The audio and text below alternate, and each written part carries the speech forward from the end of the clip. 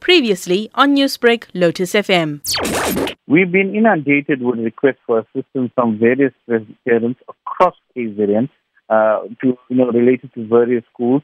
Schools have been changing their way of tackling this sort of situation, is where now they are saying there has to be a registration fee paid for them following year. They're taking the child off the system. In other words, they've got outstanding fees.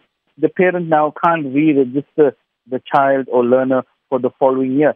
So the school is not just actually going about and just withholding the report.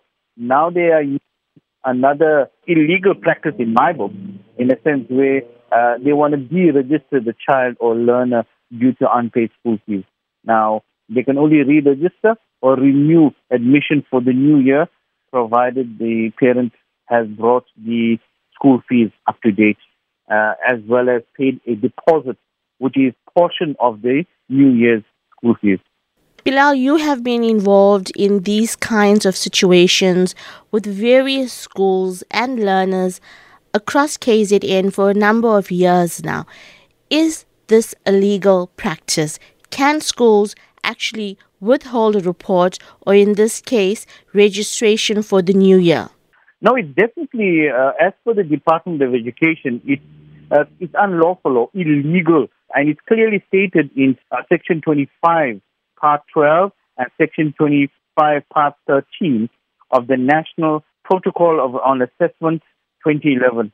The regulation applies to both public and independent schools, that is from grade R to 12. Section 25 states that the parents or guardians have the right of access to report cards of their children. Meanwhile, Section 25(13) states the school may not withhold report cards from learners for any reason whatsoever. So basically, school fees is between the parent and the school. Anything with regard to the learner itself, the report card belongs to the learner.